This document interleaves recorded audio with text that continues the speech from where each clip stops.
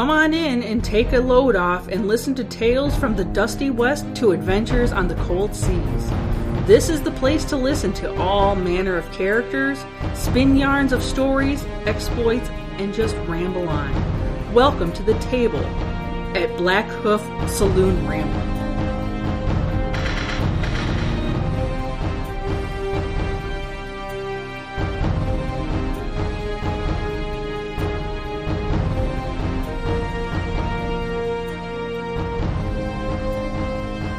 Howdy gang, this is Eric here, and I wanted to touch in a little bit here at the beginning of the show and what this new show is that we're kind of doing.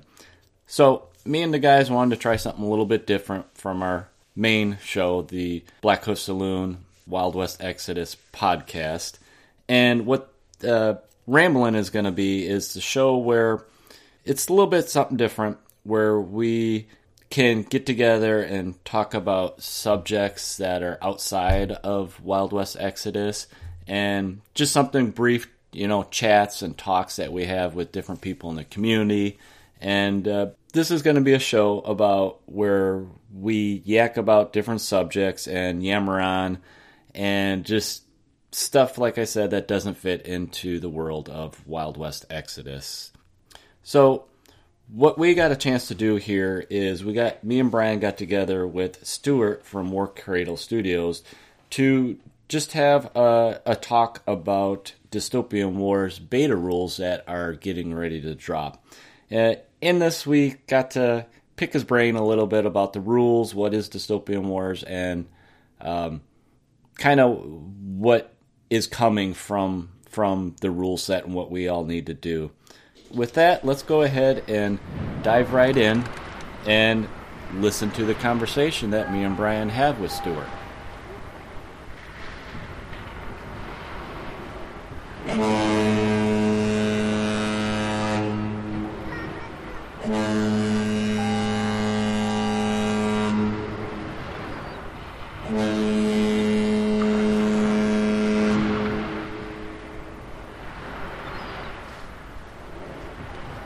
Well, welcome back to another Blackhoof Saloon Ramblin' session, where we're doing a little things differently.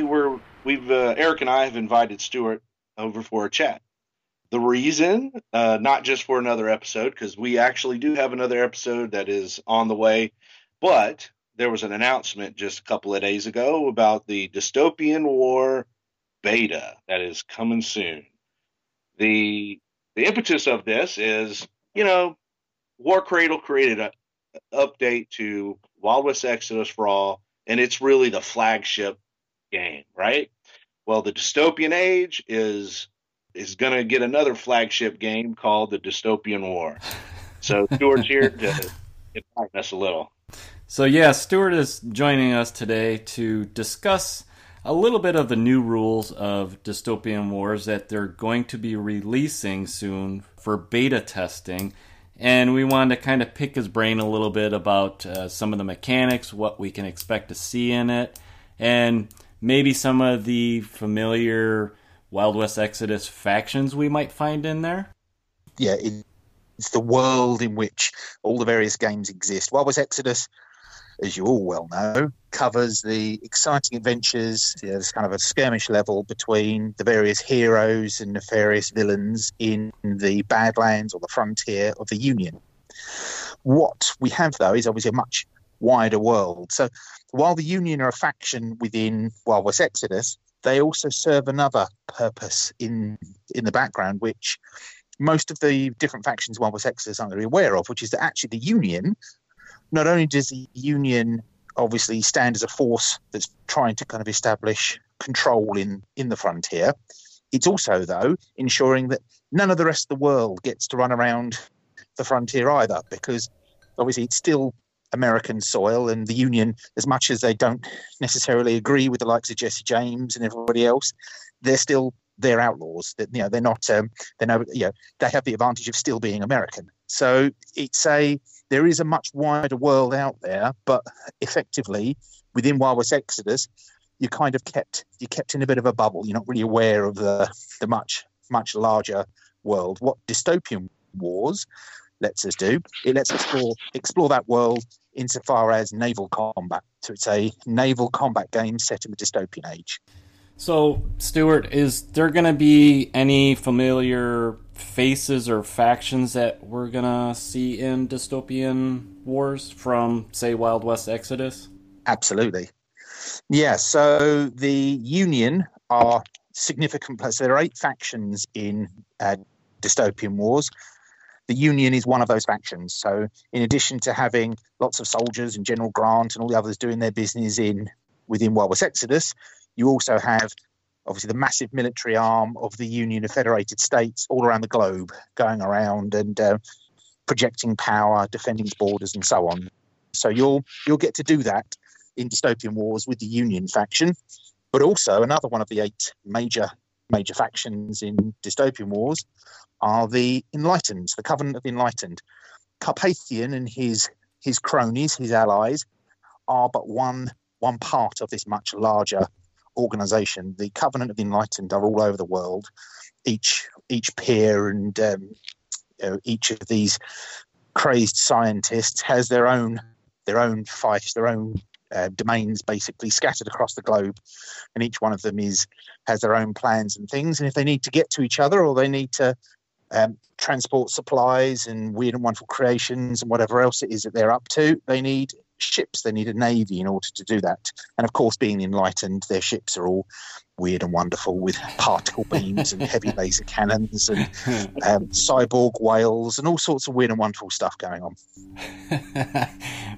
So I'm getting excited. I get to play my beloved Enlightened with boats. Yeah, absolutely. You're going to see some of the design aesthetics as well will transfer over. I mean, a lot of the design, the look of Wild West Exodus is part of the fact it's a skirmish game. So there are obviously some details that are very specific to that kind of close-up, in-your-face level that you get in a skirmish game. Whereas when you start sort of zooming out a bit and you're seeing the ships, you're getting more of the slightly more graceful lines of things. So the Enlightened stuff doesn't look like it's all been thrown together in Frankenstein's laboratory or anything like that. But it will still have a lot of the hallmarks, some of the technology, some of the way that the armor is kind of stacked and things. You will see that on the ships echoed in much the same way that you'd see it on some of the other models in the range. Okay. Sorry, Brian. No lawmen on the high seas. Well, technically, at that level of game, the lawmen are part of the Union. Oh, so true. There is no reason to think that on Union vessels that they wouldn't have either the equivalent of sort of like naval MPs kind of thing, or that they wouldn't have some of the officers and some of the people on board those ships could either be previously serving lawmen or may actually be lawmen, and for whatever reason they're on board. I agree. I have trust in the War Cradle to know that there can be the possibility of lawmen affecting the worldwide efforts of stuff. Of course. In this game or other games, or even in real life. Indeed. Yes, absolutely.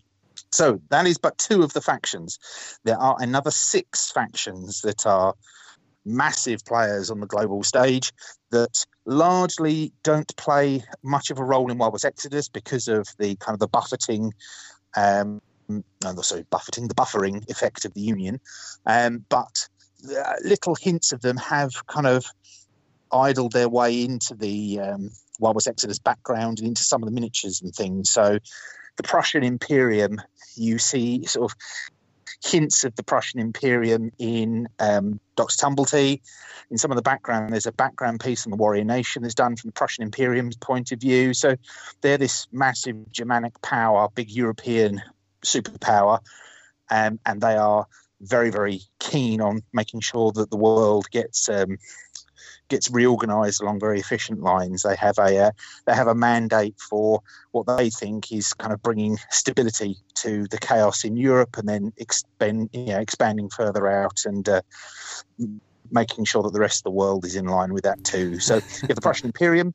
You have another one that's kind of had some influence would be the Celestian Empire, which is from The Union's point of view would be the Far East of the globe, which is the likes of Japan, China, Korea, and some of the other nations in that region. So they are part of a very powerful and quite long-standing alliance that, again, has its own. It spent probably 500-600 years largely minding its own business, kind of organising and kind of being quite secure in its own sphere of the world. Then some of the other powers of the world decided that, they didn't learn the lesson of don't poke the bear, and actually decided to invade Korea, which destabilized things in the region. Celestian Empire pushed back the Russians and the British, who were the ones that thought it would be a good idea.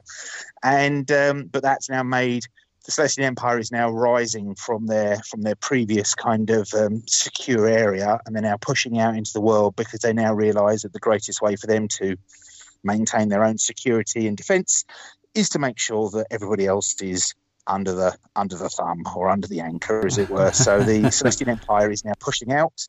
You have the Latin Alliance, which is France, Spain, Portugal, and also Susa, which is the Union's neighbour down in what we would call Brazil. They have formed an alliance. It's mainly an alliance of convenience because obviously you've got all these other major superpowers kind of tromping around the globe. So the Latin Alliance has gathered together, and they're quite an important naval power now, with quite a lot of distinguished ancient countries who have a long history of being very successful on the seas, and they're now combining their ingenuity and their belief in their own place on the world stage, and so they're being quite an influential power. So you have the Latin Alliance. The other factions to mention. So you also have the British Crown. Now, they would have turned up in Walrus Exodus before. Nimue, if you remember legendary Nimue, who was one of the first miniatures that Warcradle produced a ways back. She hails from this mysterious British Crown, which is essentially the Empire of Britain and her dominions. So that's the Crown covers the United Kingdom. It also covers Canada, it covers Australia, and it covers the what they call the British Raj, which is India. So again, it's quite a far-flung collection of nations that are kind of banded together. So as I say, there are quite a few of these powerful factions out there. One of the most influential, though, is the Russian Commonwealth, which is Russia, the Polish, and the Polish Lithuanians as well. They're important in the game, not only because they're a powerful force in their own right, but they have that kind of unique blend of not only are they a very long-standing power, but they're also ones with great ambitions. And as I say, they're the ones that decided it would be a good idea to try and seize Korea from the slumbering Celestian Empire, which has destabilized that part of the world quite considerably. So yeah, you have those.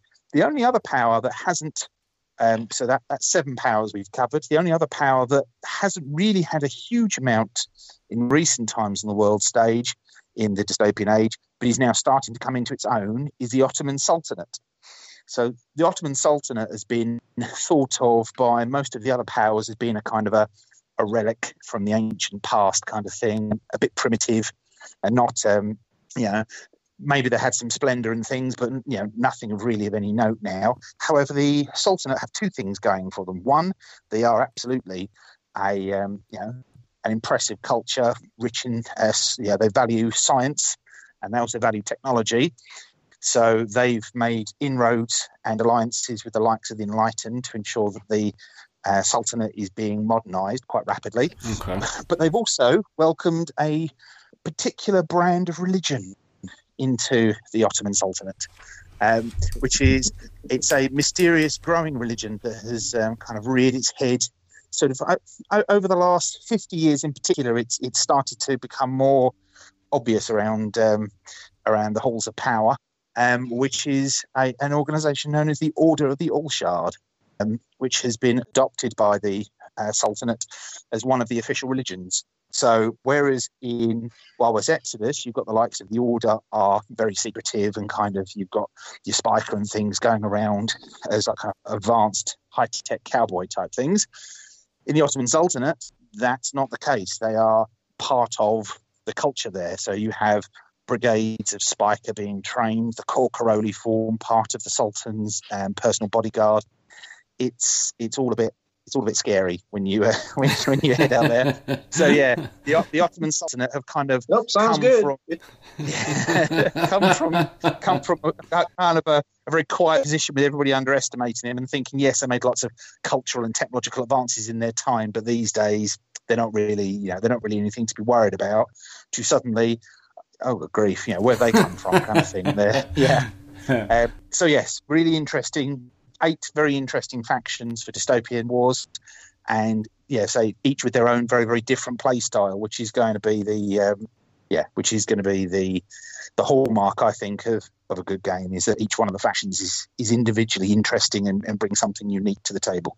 Very cool. I like a lot of the backstory that you guys are working into all these different factions. It really will enable players to, fall in love with a faction, and that's going to be their thing. Right. I really enjoyed the new background, fluff that you added to the revised rulebook, because you tied in the larger world into some of those backgrounds, and it really kind of piques interest for those of us who are reading about the Watchers, and we're getting a little bit of nugget of the Prussian Imperium, and then you read a different background and you get a little bit of nugget of another faction that you don't have a lot of details on yet, but it was kind of like opened your eyes a little more to the wider world.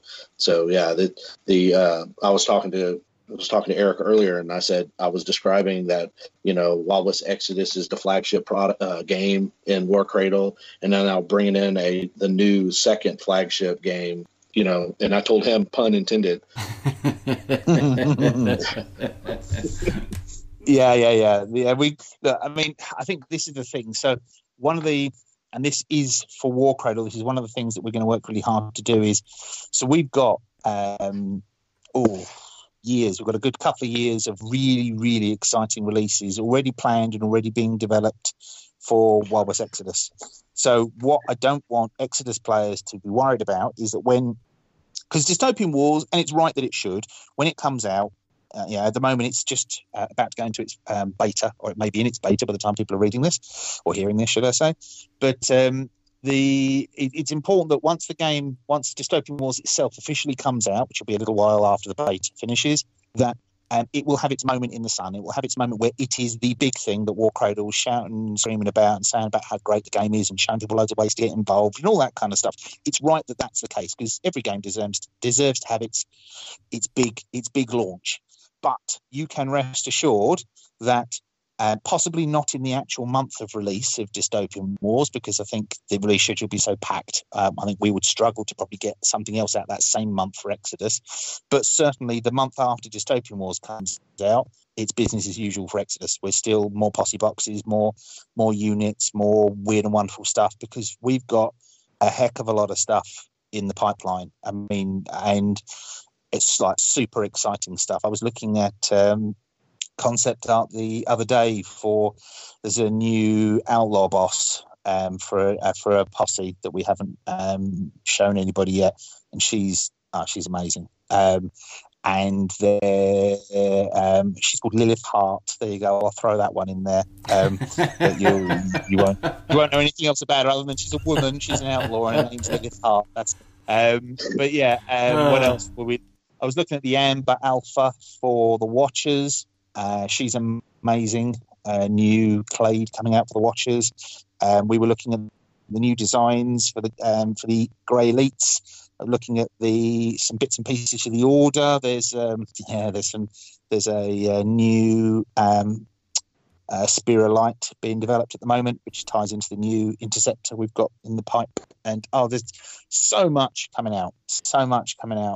You guys are going to be busy, very busy in the next year. And talking to you a little bit about next year's Gen Con, I think that's going to be just huge for you guys. We're going to need a bigger stand. Yeah, sure. I think so.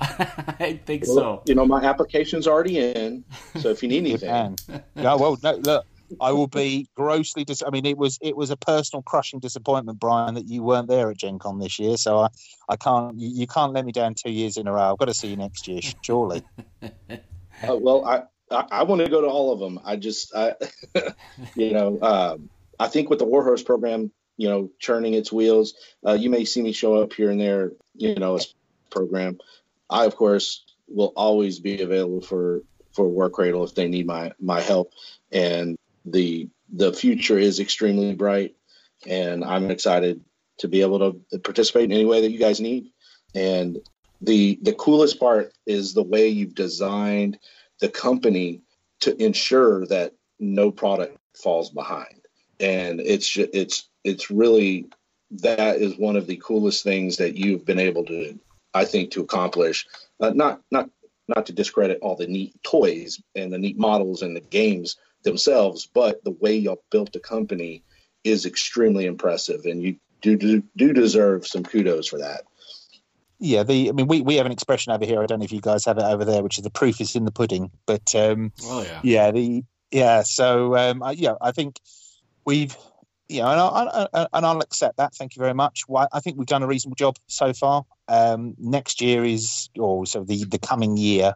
We tend to look at things in kind of 12-month cycles. So next year is going to be easily our biggest year for War Cradle. And even if, I think in all companies do this, we've got loads of stuff, and we anticipate that some of the things, the public will never know, but some of the things that we have in development might slip a little bit and might be into the following year. But even if we get half of what we want to get done next year done, it's going to be a massive year, not just for War Cradle, but for people that like the kind of stuff that we do. Right. For people that don't like the stuff that we do, it's going to be hugely infuriating because there's going to be a lot more of it. But but for people that like what we do, there's going to be a lot to get excited about. The release schedule has been impressive, this year. So like I said, it's all amazing to us. So I know I was watching the Facebook as you've been teasing little pieces of the game, the Dystopian Wars. So can you give us kind of like an idea of like what to expect from I guess newbies as Eric and I, how I know there's boats in there. That's about it. I know there's boats. To expect. Right. Well, that's your first mistake because they're not boats; they're ships. Oh. There is Keep in mind, you ask any naval man about, and you start calling a battleship a boat, and he's going to start twitching at you. I am in the middle of the country. There's no big bodies. You have marinas, surely. Yeah. Okay, but that aside, if you are familiar with Wild West Exodus, yes, there will be some elements of Dystopian Wars that will be familiar. They're not going to be exactly the same, but they are familiar. So some of the structure, some of the way that you would approach army building is familiar. I mean, it's not exactly the same, obviously, but it's some of the ways in kind of the fairly open way that you can pretty much include, or you've got a large range of things that you can include. That's going to be familiar to players of Exodus, mainly because we think it's a fairly neat way of building a force up. Right. Things that are so, for example, you have a fleet. A fleet is comprised of one or more battle groups. A battle group is a large capital ship, and then it has a retinue around it of support ships. So, it is superficially, at least, it is a similar idea to how you build a force up in Wild West Exodus. Units in Dystopian Wars also use traits to define them, which is the same as Wild West Exodus. So ships will have, their traits will be things like their faction, their nationality, the kind of vessel that they are, as in like whether they're a carrier, and there's a number of other bits and pieces about them that are kind of captured in their traits, which is so it can trigger special abilities or absolutely exactly the same as Exodus. Okay, cool. So that part will be very synergistic in the two games. That's cool. You have obviously have points values, but that's not unique to our games. Most games have points values. the terms, certain terms are going to be very familiar as well. So things like referring to something as a unique unit. Well, it means the same thing in Exodus as it does in Dystopian Wars. Things like yes, you activate units and you have the alternate activation. That's the same in Exodus as it is in Dystopian Wars. So there are conditions in Dystopian Wars, which are some of them are, at least name-wise, are very similar to the conditions in Exodus. So you have hazard, stunned, disorder. Those are in both games as well. So there are, like I say, there are quite a few things that are similar. Okay. There are. But that's really where most of the similarities end. And obviously, it's set in the same universe, so some of the look will be familiar. And there's a system called there's a system called patrons, which is characters who kind of are backing your fleet. They're kind of like they're the ones that have organised the fleet to be sent wherever it is for you to fight your engagement.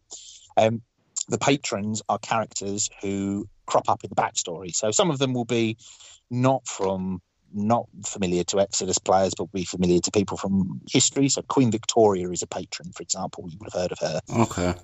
But then other patrons, Director Lincoln of the Secret Service is a patron for the Union. So he can dispatch a fleet for a secret mission. So that will be a thing that you can do. So there are some of the characters are going to be familiar from the setting, okay? But that's largely where the similarities or the connections end in terms of what you're familiar with. In terms of functionally how the game works, so the game uses six-sided dice, which is obviously different to Wild West Exodus. Also, Exodus tends to revolve around a single die to do each thing. Dystopian Wars doesn't. Dystopian Wars is lots of six-sided dice, and when you're making an attack, you're rolling a bunch of six-sided dice, and you're looking for successes on the dice. The number of dice you roll changes how far out the shots are. If the shots are close range, they might have one value of dice that you're rolling. If they're kind of at long range, on the other hand, it might be like less dice, or it might be more dice depending on what kind of weapon it is. So that's different. And the other major difference is obviously these are ships. These are multiple people on board. They have multiple, so there's not one hit, one kill kind of thing. They have hull, which is I suppose would be like wounds would be in a game. So ships take amounts of damage before they sink. That's something that you do record. You record the amount of damage a ship is taking. Not only that, how you cause damage to a ship is, so what you do when you're rolling your six-sided dice in order to kind of get your successes, you need a number of successes to beat the armor value of the thing that you're attacking. If you get less than the armor value, it doesn't do anything. If you get more than the armor value, you cause a point of damage to it. So it's you're not looking for, it's not an individual score that you're trying to get, which gives you on a single die that will give you a wound or not, as it were. You're looking for a number of successes, and there's a threshold. So say a ship had an armor value of 5. Well, if you get 5 successes or more on the attack, then you've caused a point of damage because you've exceeded its armor. So yeah, that's okay. It is a different game mechanic to Exodus, but there should be lots of the things we hope that people enjoy. It's as fast paced and brutal as Exodus is, but it's a different type of game. So whereas Exodus, a lot of the excitement comes down to every individual dice roll is knife edge kind of stuff, because it's that kind of game. Dystopian Wars is more of it's a different field. Dystopian Wars is more it's a positional game. It's strategic. It's about outflanking your enemy, bringing your guns to bear in the right fire arcs and that kind of thing. So as it should be, it feels much more like a naval tactical game rather than a knife fight in a bar kind of game, which Exodus can sometimes resort to. Which I think, having participated in the Sturgium Lounge, the older Dystopian Wars players still have that need for the game to still have that feel to it. And yes, I know early on I kept telling them, I was like, just be patient, let WorldCat do what they do, and we'll all be surprised with the outcome. Yeah, You know, we're already having a joke in the studio because, look, okay, like any community, and the Exodus community had their concerns, and justifiably so, some of them. I get that when we first came on board and talked about the new edition and so on. The Dystopian Wars community also, some of them have got concerns. A lot of them have been brilliant and really welcoming and really excited, and they're just so jazzed to see new life into the game that they love and things, and that's great. That's how we look at it. But I do understand how there are some people who are more cautious, they're more anxious about what's changing. We're not going to go out of our way to make the game something that it wasn't. If it's a naval game, and the same with the Wild West Exodus, we tweaked the rules to make it more reflective of the kind of narrative that it was trying to tell, and I think we've done a fairly decent job of that. We're doing the same with Dystopian Wars. We are working the game engine so that it is, we think, the most cinematic, tactical, strategic type of game that it can be, but it's also got to be open and welcoming for not just new players, but people coming in, more casual players, people that don't want to be getting really excited about number crunching everything all the time, that they want to get some models on the table. They want to not be punished if they've made if they haven't understood the minutiae of their army list back to front kind of thing. If they want to just have some fast, exciting cinematic naval fights, the game should let you do that, but it should also reward people that do put the extra time in and do really study the factions and get into how the mechanics of the game work. There should be enough depth there and enough kind of granularity that those tactics can be done, that you can work some really quite clever naval fighting and be rewarded for it. So that's really, we're not going to dumb the game down. Like I say, we have in the studio, we have kind of prepared ourselves because we are aware that there is going to be, we're all human. We don't go into things, we don't try things trying to make them bad. We want to make them good. We want to make them as good and as fun as they can be. And but we are prepared. We have prepared some of the studio that there will be certain phrases will get thrown around. We're confident that some of the community will think that the game isn't changed enough. We're confident that there'll be some of the community will say that the game's changed too much. That some people will say that we've changed things for the sake of changing them.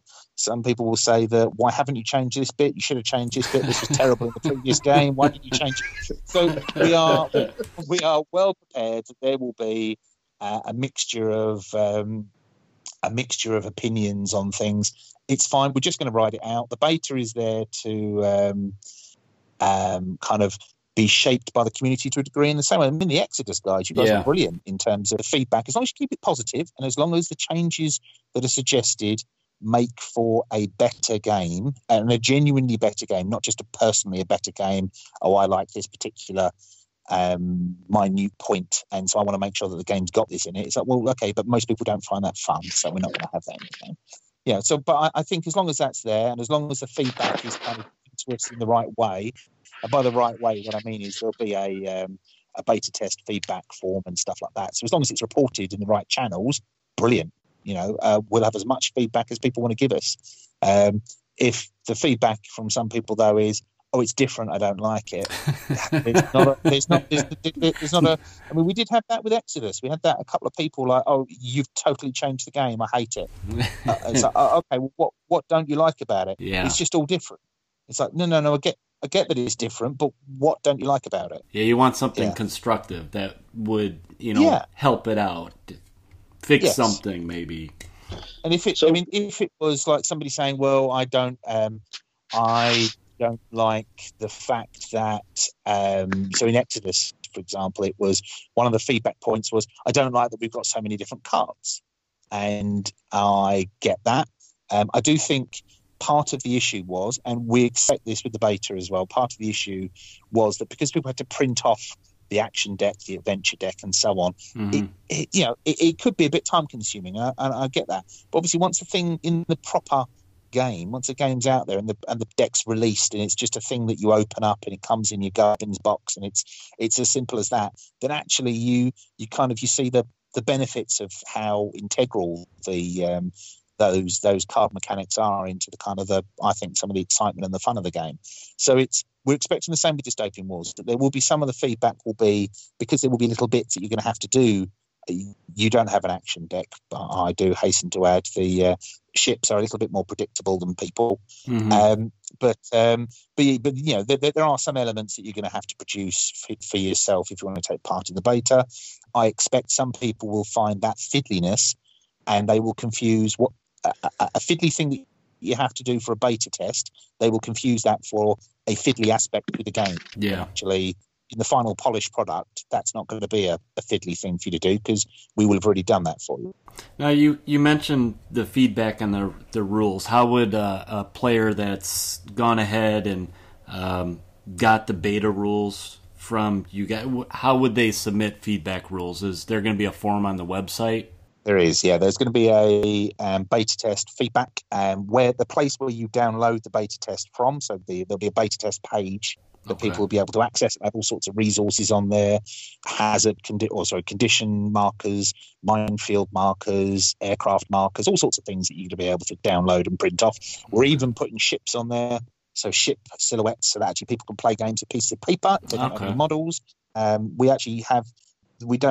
Yes, I'm sure if you already own Dystopian Wars models from previous editions, or you've got other boats that you want to use, that's fine. And I mean boats then. I'm thinking like sailing boats and things. That's fine. You can use those. But we're also going to produce some paper token versions, so that if you just want to try the game out and see how it plays, you can jump on board with that. We will have a generic large ship, a generic medium ship, a generic small ship, and then we will also have a generic carrier and so on, so that you can have a proper play and a proper muck about with the various types of models in the game. Yes. Go ahead, Brian. No, I'm just thinking that's pretty cool, because so then those of us who haven't already, grabbed up some of the limited resources already floating around, we can still participate in the beta and, have some fun games before any of the real product rolls out. Yeah, exactly. Very, very similar to like what you guys did with Wild West Exodus. Just everything is going to be available online. Just a matter of printing it out, trying it, give feedback, constructive. So we change it. You then have to print it out again and curse us. You give feedback though, so we change it, and so you have to print it out again. Yes, well, something I did when you guys did the changes, the little changes for Wild West Exodus, and I could totally see people easily doing this also with this is, you have your little stat card and maybe it changed with points cost or a stat itself. I would just white it out and pencil it in, and absolutely. It's not that hard to do. So, and the good thing is some of the, if I can put it this way, some of the bits that people are going to be printing off are things that we have already spent quite a bit of time on. So actually, barring if any beta test feedback that we get on them, I would think the changes will be marginal on those printed elements. Okay. The only printed elements that are probably going to change a fair amount are the so we have what we call so we've got beta test units, which are, so rather than in Exodus, when actually in Exodus what we did is we produced a whole bunch of cards for pretty much every unit that was available in the game. In Dystopian Wars it's slightly different, because actually none of the old models are by default part of third edition. We're making sure that there are rules for how people can use their models in third edition, for sure, as like a kind of a counts as thing. But the actual the new ships for and whatever else we're going to be producing for Dystopian Wars, that will all be coming out when the game comes out. So there will be, for the beta test, there are a whole bunch of for want of a better word, generic ships. So there's so there'll be like a Union battleship. Okay, it doesn't have a particular name. It's just a Union battleship stat card, which lets you, and you can use any one of your American battleships that you have as that, and it will act as that ship. But because of the way that the cards work, where you can upgrade weapons and things, it's very easy for you to actually upgrade that ship to match exactly the model that you're using. So it's that's how we hope people will be able to practice lots of games in the beta test, enjoy themselves, and get lots of use out of the models that they still have. Okay. And also good to note that you guys are doing the collector like waves right now on the website for anybody that wants to pick up any of those old models. Yeah, right. I mean, classics. That's it. Yeah. So the War Cradle Classics range, it's what we've done as part of our resin production. We're making sure. So we inherited a whole bunch of molds from Spartan Games, and part of our process in the resin production team is that we have to test all of those molds to make sure that they're any good. We've had to scrap a whole bunch of them because they're no good. You can't actually get anything produced out of them. But some of them are the molds held together well enough, or the end result was of a decent enough quality that we could actually make those miniatures rather than just throwing them in a big grinder or something, that we could actually make those miniatures available to the public. Particularly the existing sort of dystopian wars community, who might have a few gaps in their collections and they want to pick up some various ships and bits and pieces.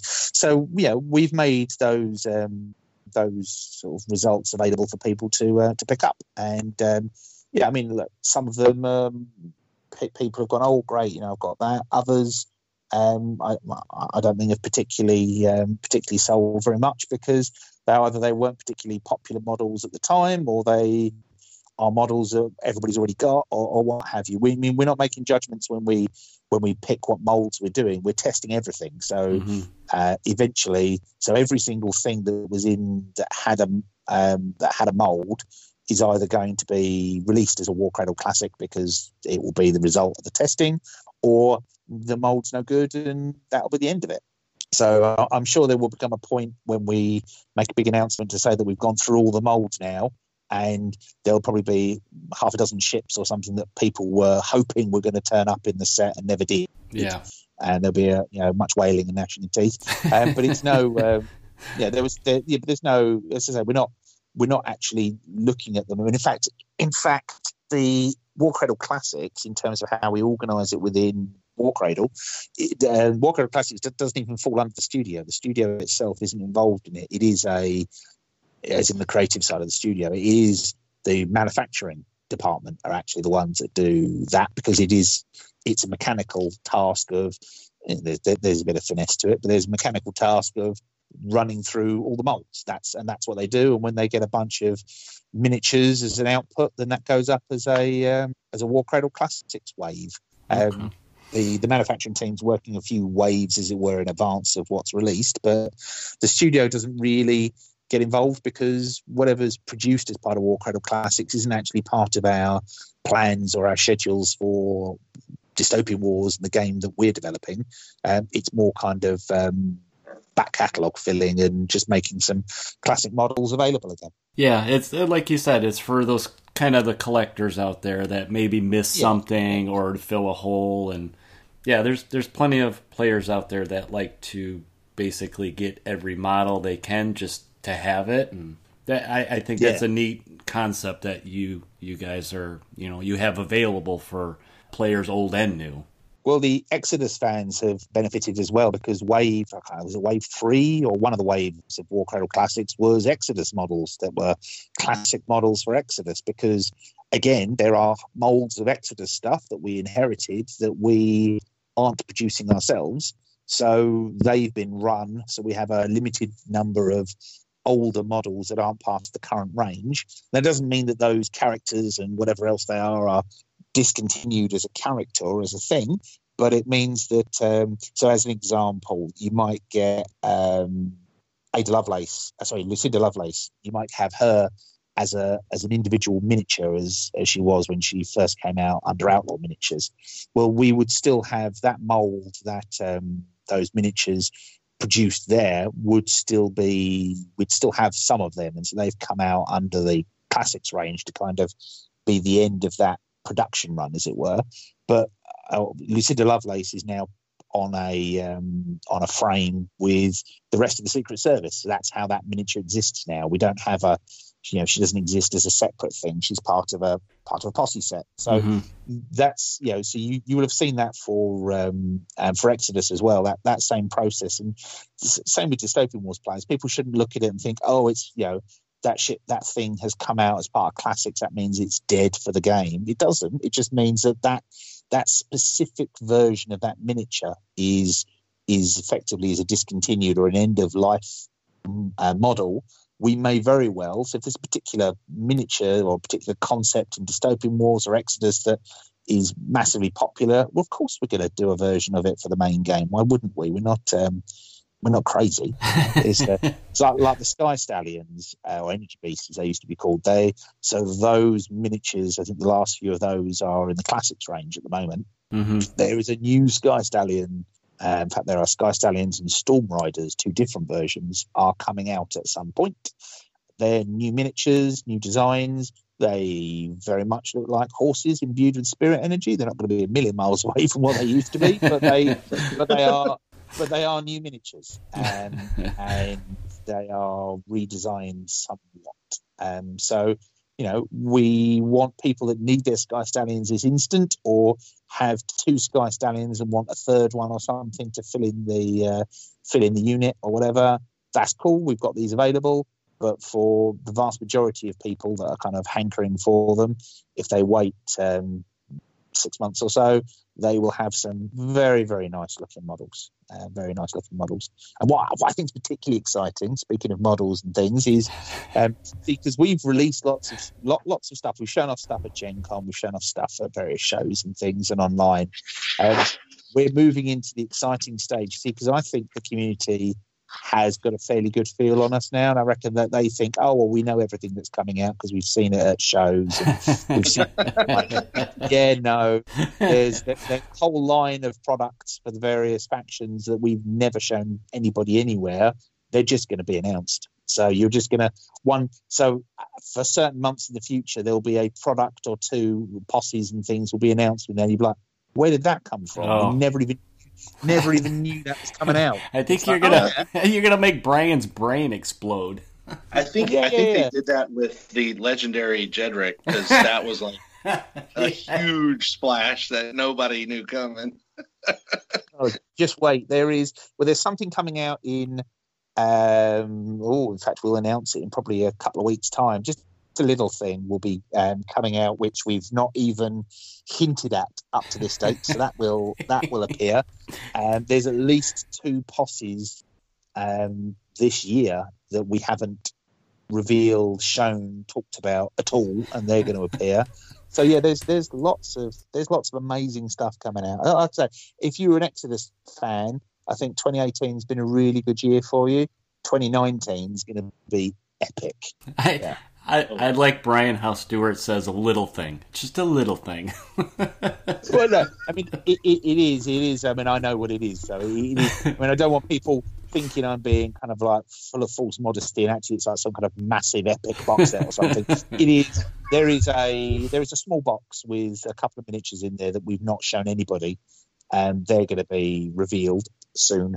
That's very exciting. Yeah, and then but there are posses, because you'll notice. Okay, I mean, I'm not going to give anything away in terms of what they are, but you will notice that some factions have had lots of things talked about, and some factions haven't had very much talked about. Yeah, you'll see stuff.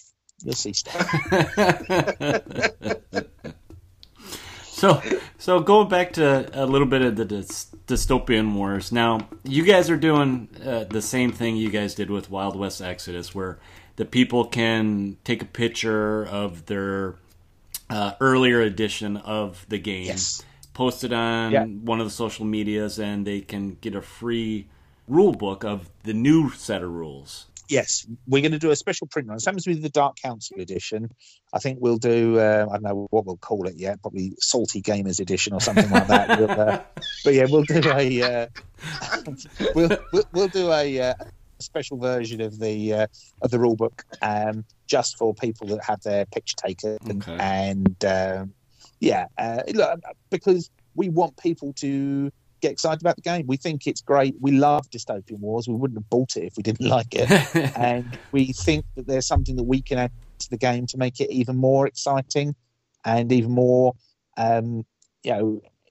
interesting for not just existing players. Because same with Exodus, obviously, I think we did something that largely the existing player base enjoyed, but it's also something that,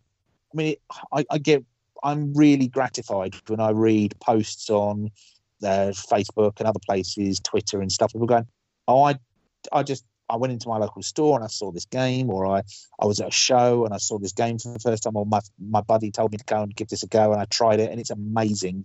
I love this game, kind of thing. Because that's, yes, we make stuff for the existing community, but we want the existing community, or the community itself, to be 10 times bigger than it was when we came on board and got involved in the game. So, yes, it's brilliant that, people that already like first edition like second edition, and it's going to be great, he says confidently, that people that like first and second edition of Dystopian Wars really enjoy third edition. But it's even more exciting when people who either they never played Dystopian Wars before because it didn't appeal to them, or else they had a go and it wasn't for them, or they had never even heard of it. And for those people to then jump on board with third edition when it's out, I'm not expecting them to get on board in the beta, to be fair. Betas are fiddly things. I think you have to have a bit of a stake in either the universe or the game itself to actually get involved in the beta. We're not expecting new people to do that. But for when the game's released, once these new people get on board with Dystopian Wars and discover how cool Dystopian Wars is, that's going to be very satisfying. Yeah, you guys have in the past, and I know you're playing still. You make it so easy to, like I was saying with the old rule book and getting the new rule book. You make it very easy to dive in, into the game system and try it out, and I commend you guys for that. Yeah, well, I guess because we like playing games, and we want people to be playing the games that we think are quite good. And obviously, because we're not modest at all, we think the stuff that we make is quite good. So, if we think it's cool and you think it's cool, then why shouldn't we make it as easy as possible for you to come and be cool with us? Yeah. Sounds so easy. It is easy. And anybody that tells you it's not is lying. No, it is easy. Right? Brian, did you have any more things you wanted to pick Stuart's brain with? Because I know it's probably getting pretty late there for him. It is. My wife is currently watching Gilmore Girls in the other room, so you are sparing me that. But, okay. No, it is. It's getting pretty late. So if you guys are done with me, I'm going to get my beauty sleep, and then I've got another day working on the Dystopian Wars beta tomorrow, which is very exciting. I think you did a good job of introing the beta for those of us who get to listen to this before they've downloaded it. It gives them a little sneak peek of what to expect, and we really appreciate it, Stuart. Thank you. No trouble. Always a pleasure to speak to the pair of you. Thank you, Stuart. Take care.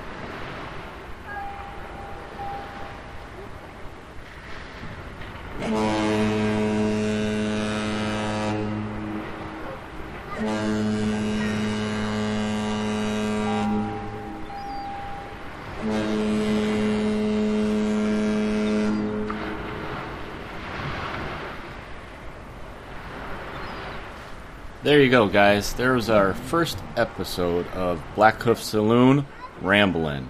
I'd like to thank Stuart for coming on and chatting with us again. Is really appreciate him taking the time and doing that, especially since it was so late.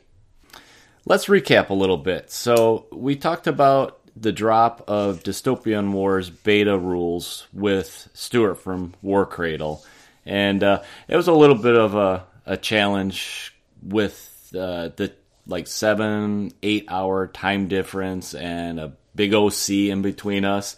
But we got it done, and Stuart enlightened us a little bit about Dystopian Wars. And so the dates that the beta is dropping is going to be on Tuesday, August 28th, and I believe he said that he told me and Brian it'd be sometime in the afternoon. We're hoping to have this show up and out for everybody like earlier that morning, so you get a little bit of a sneak peek that way. And some of the places you can, so where you can go that covers Dystopian Wars is you can go to the Facebook, you can go to the Dystopian Wars page or the Sturgeon Lounge. Boy, I butchered that one, didn't I? And the lounge is the official Dystopian Wars community page, and there's a lot of activity you can interact with and talk about the previous version of the game or these new beta rules. And also go to Warcradle Studios website at warcradle.com to find all the beta rules you can download, and like Stuart mentioned, all the templates, and if you don't have ships, you can use what they're going to have there, and the form for submitting your beta rules, suggestions, how your games went, is all going to be there. There should be a link in there. And you can go ahead and contact them there. As always, feel free to contact us at the Blackhoof Saloon about our main show, the Blackhoof Saloon Wild West Exodus podcast, where we talk about that, and also about this new show, Ramblin'. So you can find us on the Facebook at Blackhoof WWX Podcast, and our email for getting in touch with us is at blackhoofsaloon@gmail.com. So if you're listening to this one, like I said, it's going to be kind of irregular whenever, and you can always find all three of us getting up to no good on the main show, the Blackhoof Saloon Wild West Exodus podcast, on all the different podcast sites. And go ahead and drop us a line. And until next time, this is Eric for Brian and Tom saying take it easy, and we'll talk to you later.